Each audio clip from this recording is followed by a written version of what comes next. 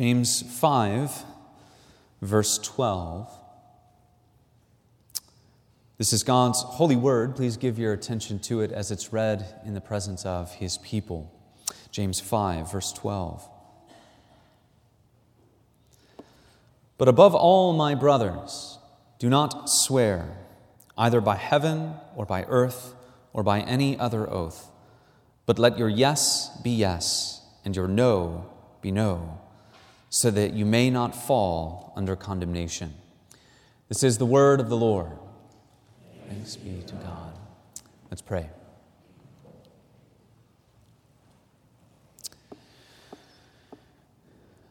Oh, Father, we come before you in these moments and ask that you would quiet our hearts, that you would give our minds understanding, that you would fill our hearts with affection for you, our great and triune God, and that you would renew our wills to be obedient unto your law, not for our own sake, but for the sake of Jesus Christ our Lord, who has bought us to be His very own.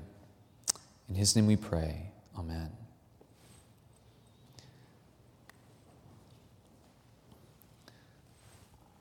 Today we consider briefly why we ought to be people of the truth and how we become people of the truth.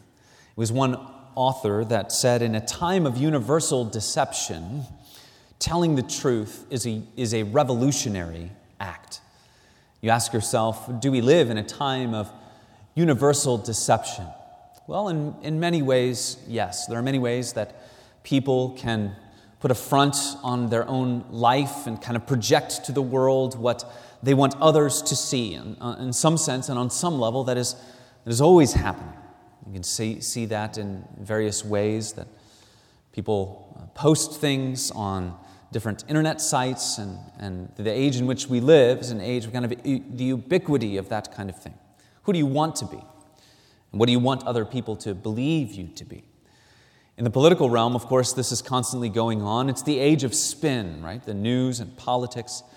We live in the age of spin. I was reminded of this frustratingly this past week, where as people are thinking about what's going on in our economy and all of the struggles there and the inflation, and for several days the conversation was what the word recession actually means. You've got to redefine that word, and that's what the conversation became about. It was all a spin about whether or not we can call something this or that, and thus the substance of the conversation is being avoided.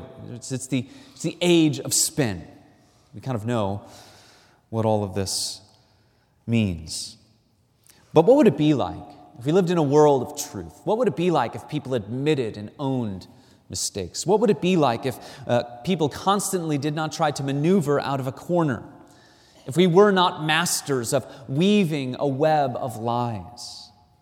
Well, that's the world that we can look forward to in many ways, isn't it? The world, the new heavens and the new earth, the new creation where righteousness will dwell. Something that we look forward to is that it will be all truth, always and all the time. The reliability of God and His promises and what He creates is what we look forward to. What would it be like, brothers and sisters, if we now were truly people of the truth, if we told the truth? What would it be like if we shared the truth of Jesus Christ with the lost? What would it be like if we confronted our friends and our close friends and our family whom we dearly love when they stray from the proper path? And because we dearly love them, we must share the truth with them, not avoid it. What would it be like if we so treasured the gifts of words and the tongue that we desired to make it clear that in every aspect of our lives we will tell the truth? That people would know us as those who need no extra affirmations in normal conversations, like I swear or I promise that I'm telling the truth. Brothers and sisters, that is exactly what we are called to be and do. We are called to be people of the truth. We are called to speak no lies and to live not by lies. We are called to be people whose honesty and straightforwardness are so reliable and so consistent that we are taken at our word, because we're known as men and women of our word, men of character and virtue. But why should we be? Why must we be people of the truth? Well, if God is the truth, then how can his people be people of the lie? Thus, since God is a God of perfect, perpetual, and plain truth, then we must too strive for truthfulness to be our ever-present reality in our lives, for it to be plain to all, and to reflect the character of the one who is the truth. Two ideas this morning. First, be true to your word, and secondly, worship the God who is true to his word. Be true to your word, worship the God who is true to his word. James says in this verse, above all. Now that may seem odd. Is James saying that this command that he gives to not swear, to be a person of the truth, let your yes be yes, let your no be no, is he saying that this exists on a higher plane than all of his other instruction in this letter? Well, no, it probably means something like finally, or as we conclude. He's now moving into the last section of this general epistle and kind of summing it all up. Nevertheless, there is an emphasis that he gives to this. He does begin this last section with this command to truthfulness. And so there is a particular emphasis here that God's people are to be marked by truthfulness. They are to be marked by personal integrity. And if you go through all of the instruction in James and all that he writes here in this letter, you'll find that personal integrity and truthfulness can be woven throughout all that he commands us to do. So it's not the most important command or above all of the other instruction, but it is given an emphasis for us to focus on it. And that's why we're giving some particular focus today. It's hard to read this without hearing in your minds, if you're familiar with Jesus' teaching on the Sermon on the Mount, Matthew chapter 5. Jesus says something very similar. We've gone through it in the past year or so. Jesus says in Matthew 5, I say to you, do not take an oath at all, either by heaven, for it is the throne of God, or by the earth, for it is his footstool, or by Jerusalem, for it is the city of the great king. In other words, all of those things are outside of your grasp and control. Do not swear by them. Then he says, and do not take an oath by your own head, for you cannot make one hair white or black. You're not in control of your own life. Thus, you cannot swear or take authority upon your own head in that way. Let what you say, Jesus says, be simply yes or no. Anything more than this comes from evil. These are not random things that Jesus chose. There were extensive rabbinical texts that taught people how to swear by things other than the name of God. So, for instance, swearing by heaven or by earth was not binding. So they had this extensive system to teach people how to kind of manipulate the truth, evade the truth, and be clever about it. To swear by the temple was not binding in these rabbinical texts, but to swear by the gold of the temple was binding. So you see how convoluted this whole system was. We engage in these kinds of games. You remember in the playground when you were kids, arguing about certain things. I promise. Do you promise that that's true? Do you swear that's true? Now, these are things that Jesus tells us not to do. So, children, I'm not telling you to do this. But children get into an argument about what the truth is, and they kind of raise the stakes with each one. Do you swear by this? Do you swear by that? Yes, I swear by this, but I don't swear by that. There were these kinds of things going on in that day. And James, writing in his context to the early church, these kinds of things would have been going on as well. It would have been the context of these Jewish believers to know that this kind of thing goes on. Sprinkling oaths into your everyday conversation, but really it was not a way to be truthful, it was a way to be less than truthful. There were these three errors that had crept into the Jewish context: to use oaths liberally in everyday conversation, to swear by things other than God, and to never intend to keep the oath. Now, in speaking this way, what are they trying to avoid? They're trying to avoid breaking specifically the third commandment, maybe perhaps the first and the second as well. But they're seeking to evade the third commandment. But really, what does it do? It dishonors God in the same kind of way, because when you would swear by something other than God, you make that thing out to be like God. And thus you bring dishonor upon Him. And then, of course, to rashly or vainly swear by God's name brings down the honor and glory of His name, as if His name can be used or invoked however we want. So this is what is being addressed both by Jesus and by James. Don't let your conversation be marked by these kinds of things. What ought you to be? People of the truth, people of character, who are known by the people around you, that his or her word is what is meant and what is kept.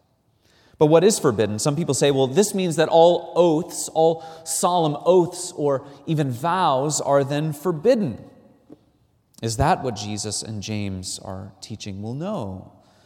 In many ways, we're an oath-bound society, and our society is bound in many ways by oaths. Public servants, police, fire take oaths, or politicians take oaths of office. Perhaps in other various walks of life, there are oaths that are being taken. The church, of course, is marked by the vows that we take, baptism and profession of faith, the vows that we make to God, the promises that we make, the officers of the church. Are these kinds of things forbidden? Well, no. We are forbidden from making rash and irreverent oaths, from using them in the course of everyday conversation. For oaths and vows are fitting only in times of solemn occasion. They are to be approached with prudence and care. To take an oath is an act of worship, which means it's a special part of our obedience to God. It's a solemn occasion. They are to be only in God's name. They are to be serious and weighty. They are to be taken without reservation or without any purpose of evasion. Those are the kinds of games that we're playing. We see in much evidence from Scripture that there are solemn occasions where oaths, vows are appropriate. Paul, the Apostle Paul, called upon God as his witness at various times in his letters. He says in Romans 1, for instance, I thank God through Jesus Christ for all of you, because your faith is proclaimed in all the world. For God is my witness, whom I serve with my spirit in the gospel of His Son, that without ceasing I mention you always in my prayers, asking that somehow by God's will I may now at last succeed in coming to you. He's wanting to comfort the church in Rome. And he says, I say even before God that I am praying for you earnestly. Not only for your faith and life, but also that I would have opportunity to come to you. He does that various times. We find other evidence in the New Testament. We even find God Himself is an oath-making God. And to our great joy, He's a covenant-keeping God. The book of Hebrews shows us that what God has done in redemption is something that is bound by oath. He has made an oath. He has sworn that He will make His Son a priest forever. He has sworn that He will set the Son of David on His throne. And the book of Hebrews lays this out for us again and again and again. God is an oath-making and an oath-keeping God.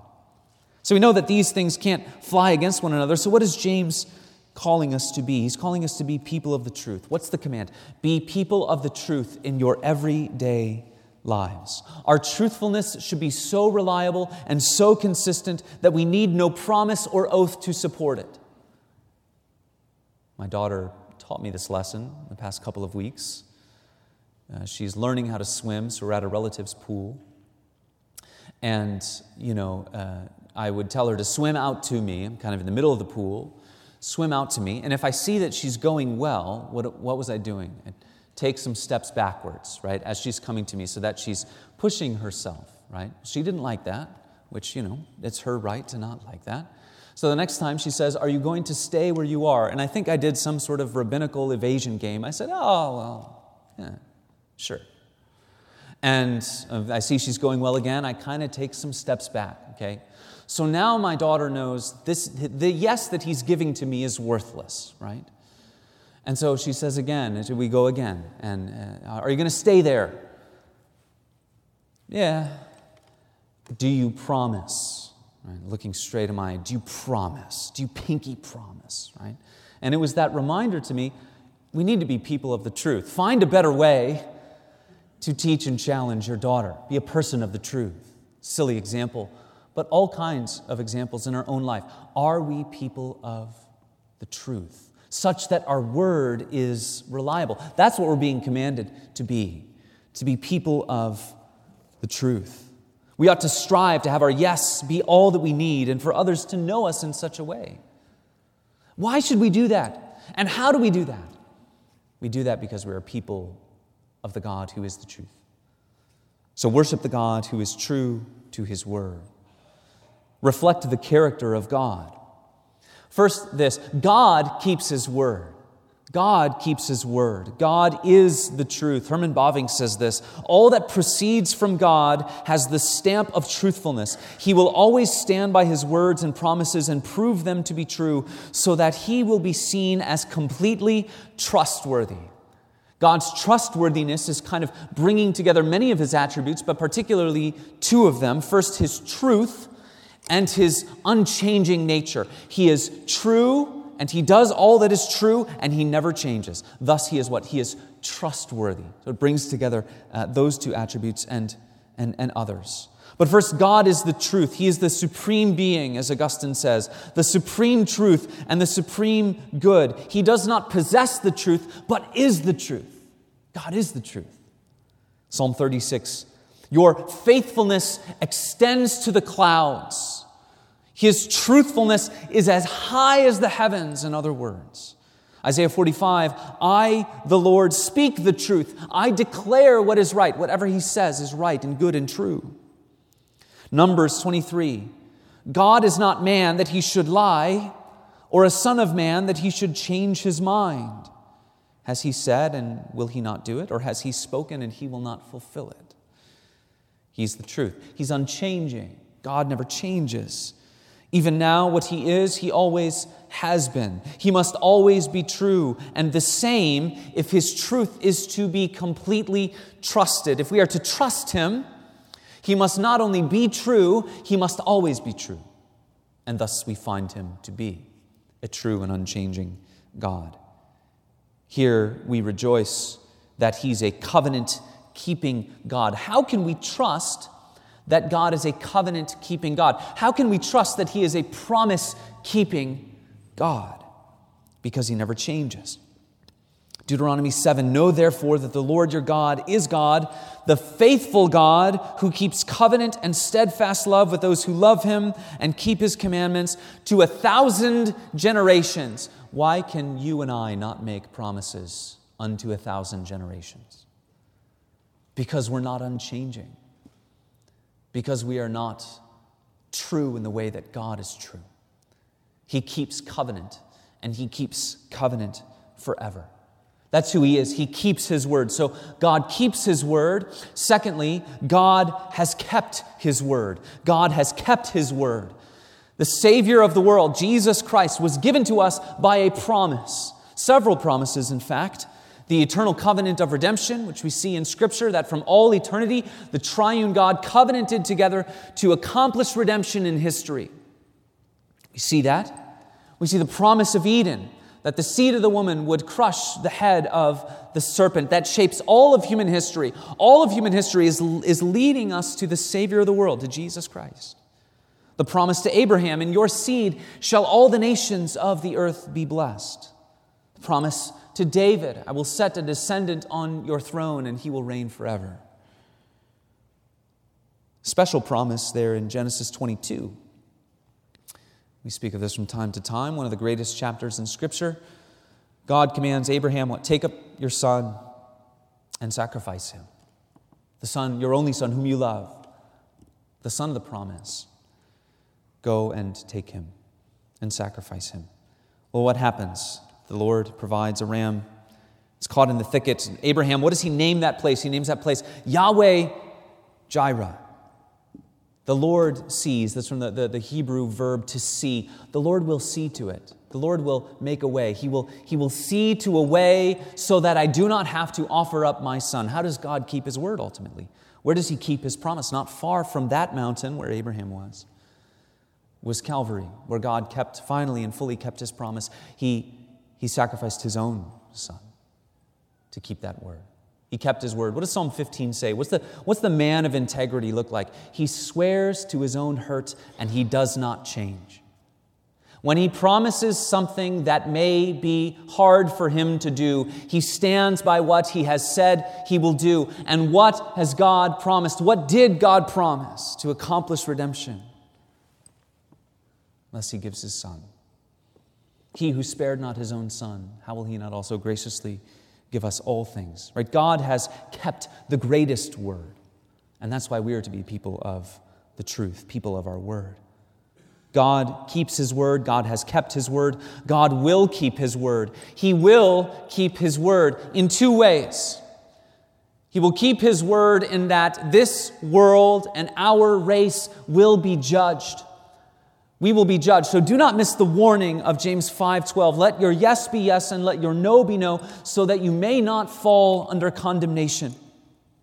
We must all appear before the judgment seat of Christ, those who are known as liars, as those who do not put forth the truth, as those who do not live by the truth, as those who do not submit to the truth, fall under God's condemnation. Two guarantees of the future: the judgment of those who rebel against God, and the salvation of those who bring themselves under the blessing of Christ. Have you secured your interest in Jesus Christ? For God so loved the world that he gave his only begotten Son, that whoever believes in him will not perish. Do you believe God's word? God will keep his word. Do not miss the warning of judgment. Have you secured your interest in Christ by believing in him? Do you trust the gospel of grace? Have you repented and believed in Jesus? God will keep his word also to bring us to eternal blessedness. Jesus says, "Let not your hearts be troubled. Believe in God, believe also in me.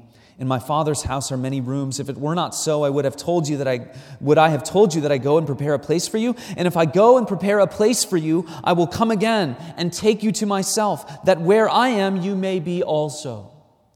My sister was sick with leukemia. I remember the hospital chaplain coming in talking to her. And she spoke of heaven as a place. And the chaplain, kind of wishy-washy, certainly in what he was purveying, he said, well, to some people, heaven's a place. To some, it's not. Imagine saying that to a child with cancer. And she said, my sister, 12, said, Jesus said, "I go and prepare a place for you. And if I go to prepare a place for you, I will come again and take you to myself." God will keep his word. Jesus will keep his word because he has kept his word, because he is an oath-keeping and a covenant-keeping God. He will keep his word. Titus chapter 1 says that we have the hope of eternal life, which God, who never lies, promised before the ages began. The God who never lies has promised eternal life for you. He will keep his word. Do you believe it with all of your heart? Let this be an anchor for your soul. Thus you can be assured in the midst of trial and suffering. And so Jesus says, let not your hearts be troubled. When we suffer, when we go through difficult things, I know many of us are facing those kinds of things now. What is it why we are so restless and anxious? It's because we feel so out of control. But here's what I want you to understand, brothers and sisters. For the believer, the truth that we do not have control becomes the very bedrock, the foundation for our comfort. Because Jesus Christ, the King of Kings, because our triune God and Lord, he is the one who is in control. This is what the whole book of Ecclesiastes is bringing us to. The foundation of our comfort is that the God who is wiser than we are is the one who is in control. Thus, life is not meaningless. Thus, it becomes our great joy to hand over to him our own notions of what control actually is. He will keep his word. Jesus says, I go and prepare a place for you. I will take you to myself. He keeps his word. He has kept his word. He will keep his word. And then finally this, he is keeping his word now. He's keeping his word now as we gather together for worship. He is keeping his word now as we come to the Lord's table. 1 Corinthians chapter 10, what does it say? It says that when the bread that we break is a communion with the body of Christ, that spiritually present to those who eat and drink in faith, to those who eat and drink looking to Jesus Christ and trusting in the power of the Spirit, that God ministers to us here because He has promised to do so. He has promised that here, when we gather, especially, He is ministering to us. That He will give us true nourishment. That here is true spirituality. The regular, the ordinary means of grace. Here is where our souls are fed. Men may have ideas that they can manipulate where God acts and moves, especially in history. It's not true. God works and moves where He sees fit and where He is delighted to work and move. And He promises to minister to His people here. He's keeping His word now. Even as we gather around the table, even as we come and sit under the preaching of the Word. Here is true growth in grace. Abide in Christ and rely upon our triune God. Our triune God of the truth. And He, by His grace, will make you a person of the truth. Let's pray.